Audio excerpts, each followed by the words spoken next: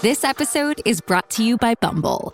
So, you want to find someone you're compatible with, specifically someone who's ready for a serious connection, totally open to having kids in the future, is a tall, rock-climbing Libra, and loves rom-coms with vegan pizzas on Tuesdays just as much as you do. Bumble knows that you know exactly what's right for you. So whatever it is you're looking for, Bumble's features can help you find it. Date now on Bumble. All right. Hello, this is a gay and non-gay. Hi. We booked a studio out to speak to a guest who didn't turn up. Yep. So enjoy today's episode. Welcome to a gay and a non-gay.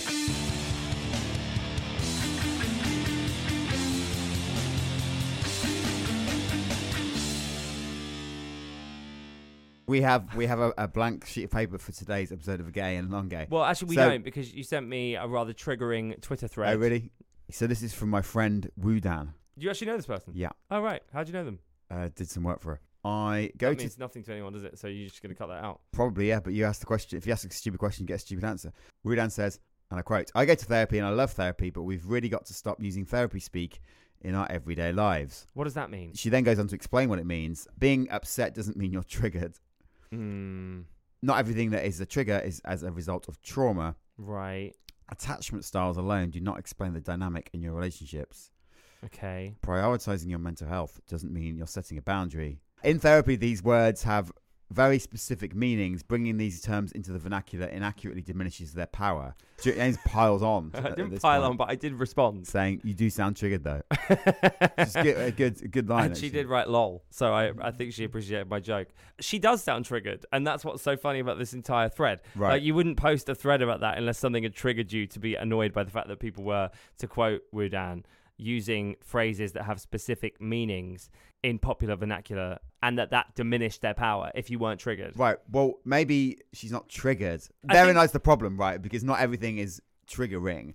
Before that word existed, circa like 5 years ago, or entered the vernacular like 5 years ago, what would you have said then? That I was upset, maybe. Right. That had annoyed me. But I think it's a better word than upset or annoyed because it's more specific. Right. It's like, I am triggered. That has triggered me. Now, the thing is, I do understand where Woodan is coming from, and actually, this conversation's been had about other words like insane or crazy, and actually we need to be careful. I try to be careful when using those words. I definitely steer away from saying depressed or that something is depressing, right? Because I've had depression. So I think saying a word like that, maybe that's more heightened than crazy. Saying, "Oh, I find that depressing," if you're just telling me a story about something. But then like the weather or something, it can be depressing. See, I don't know if it can. I mean, it can, but is it triggering depression? Well, for some people, yeah. So if you've got seasonal well, that's the thing. It's hard to know. What's it called? Seasonal afflicted disorder. Yeah, it's difficult to know, isn't it? I probably wouldn't personally call the weather depressing. I know I would, actually. If it was depressing me, I would. Right. But I'd use that word knowing exactly what it meant. I wouldn't just say, "Oh, they've stopped serving. That's depressing." I wouldn't throw it away. I'd know that I was using it to mean, actually, I feel quite depressed by the weather today. I wouldn't just flippantly say it. I don't particularly care for it because, I mean, to be fair, the problem with James and a lot of gays is they just overuse all these words, so they just like suck all the meaning out of them.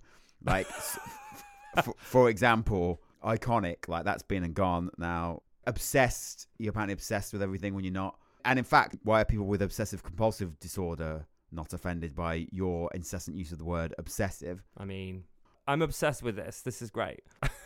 Right. You're an icon right now. Thanks. Well, no, yeah, but A gay and a non-gay. Did you see the census, Dan? I've got really bad news. So if you don't live in the UK, in 2021 there was a census, and they asked everyone in the UK to fill out this big form. And for the first time ever, they asked you your sexuality, and you didn't have to fill it out. But I think the majority of people did answer honestly. Yeah. So we have the results of the census, and the gayest places to live are obviously big cities like London and Manchester, Brighton. But sadly, Dan, your hometown, Solihull in Birmingham, is officially the local authority with the lowest proportion of LGBT plus people in England and Wales. I mean, it's not really surprising because 1.88% of people aged 16 years and over in Solihull are lesbian, gay, bisexual, or other. Yeah, I mean, you don't see any, put it that way. Any what? You don't come across any people. Oh, right. And you would know, would you? Yeah, if yeah. they were gay? I've got, yeah. You got a good gaydar. Having said that, the other day I was in Pret in Solihull, and somebody tweeted saying, just spotted at Dan Hudson from @GayNonGay in Pret in Solihull. Really? Yeah. I did not And see that I tweet. tweeted them back saying, lol, come and say hello. Right. But they didn't. So anyway, that's one. But that's probably my only interaction with a gay person in Solihull. I can't believe you bumped into a person in Pret and they knew who you were. Yeah. That's so fun. That's happened a few times. But wait, were they gay or not? I think so, yeah. Wow, one of the 1.88%. Yeah, that has happened a few times, that kind of interaction. It happens in gay sort of spaces a bit, and it doesn't really count. Why not? Well, because it's like, it's par for the course a little bit. I'm not sure. I'll never forget the time I went into a gay bar in Miami, Twist, Right. and someone said, "Oh my God, let me buy you a drink. I listened to your Yeah. podcast." Like out of the blue. That was Yeah. a pretty crazy moment for me because I'm so far from home. But Solihull, so you have bumped into a few gays. Well, that one, yeah. Oh, that's it. In Solihull, yeah. Ever. You've lived there your whole I life. haven't lived there my whole life. You grew up there. But yeah, And you've met only one person. off the street, yeah. Right. I mean, it's very conservative with a small c. It's overwhelmingly white, yada, yada, yada. So it follows that there probably wouldn't be loads of how do we make Solihull more gays gay? knocking around. But I mean, just down the road in Birmingham is very diverse. Shall we go to Solihull together We can do. and do a gig at the Solihull Library and Arts Arts Complex. Yeah, maybe. That would be fun. Yeah, it would be. I would love to do that. I think I looked into it before we did a Birmingham gig, and it was the cost of the Solihull Library and Arts Complex is quite a lot Is it? compared to other venues that we've done. Yeah. Anyway, it's sad that, but in a way, I guess it's quite funny as well because like you are the non-gay of the podcast. So it makes sense for you to be from the most non-gay part of Yeah, true. England and Wales. Yeah, whereas you're from Brighton or Right. close enough. Yeah. So congratulations. Yeah, I mean, there's a lot of gays in Birmingham. It's a nice full circle moment for us. If you're gay and in Solihull, I'm about to temporarily move there, so I'll be out and about.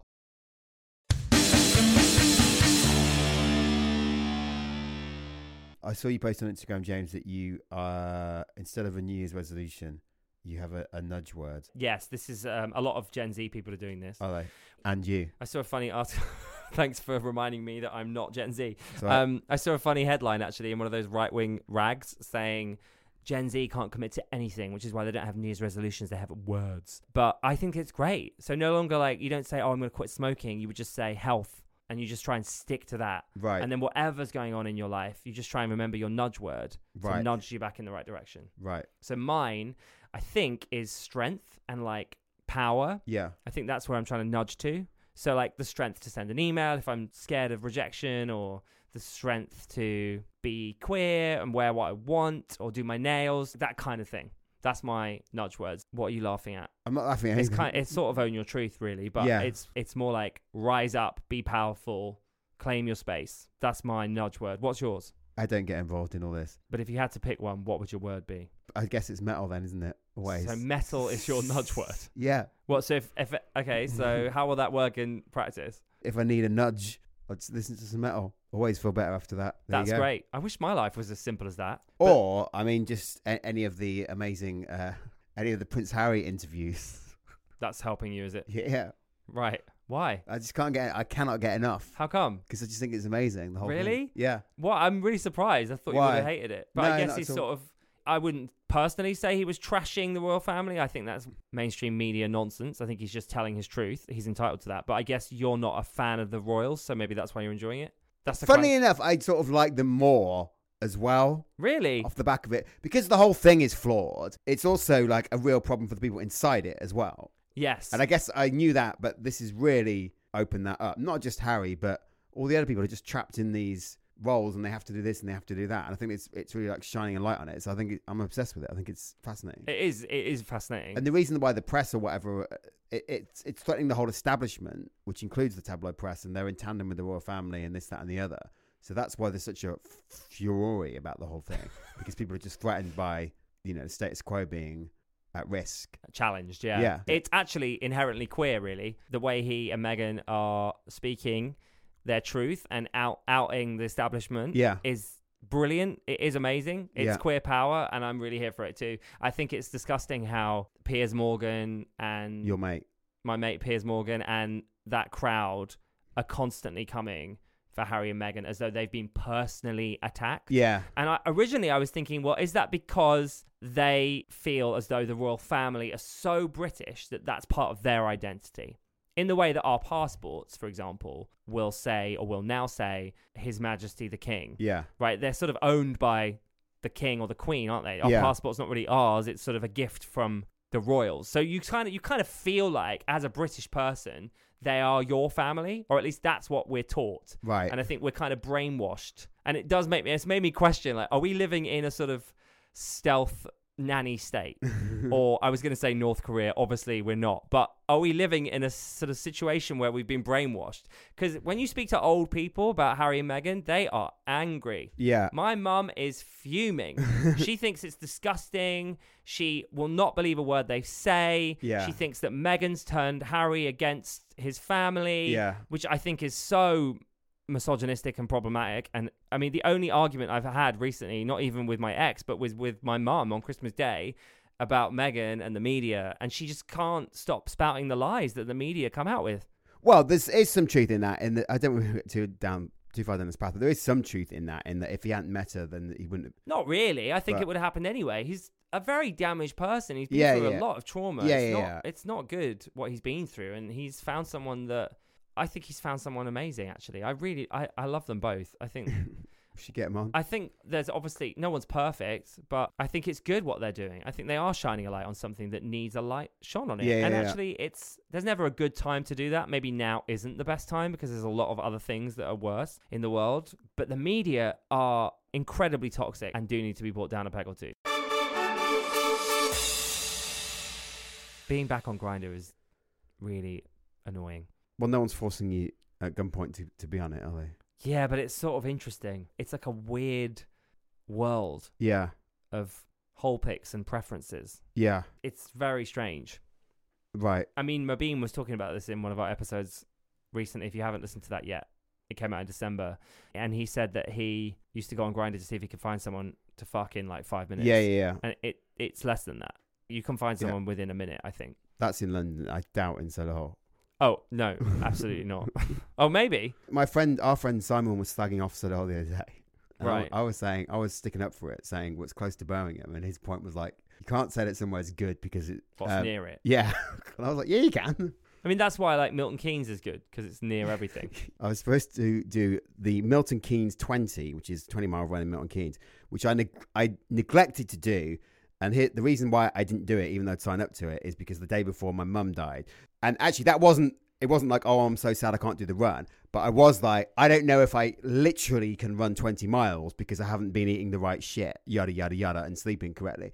So I didn't do it. And then having paid my money, I emailed the Milton Keynes 20 people and said, oh, hi, sorry, I couldn't make the race because I'd suffered a bereavement. But obviously I paid my money, so can I have my T-shirt? And they said no. It said, no, we only give out T-shirts to people who've completed the race. Right. Wow. Can you believe that? I can, actually. You didn't do the race, Dan, so... I mean, why would you want the T-shirt? Well, the principle. But you didn't run it. And what? Well, I'm just saying, I don't think you need another T-shirt. No, but I'd paid for it. The thing is, Dan, I'm part of the solution, not the problem. Right. So I don't just want a T-shirt for nothing. Because I just think that's a waste of our world's resources. Right. I'm really not good at taking the piss out of you by copying what you say. A gay and a non-gay. Do the admin and support a gay and a non-gay. Visit gaynongay.com/donate.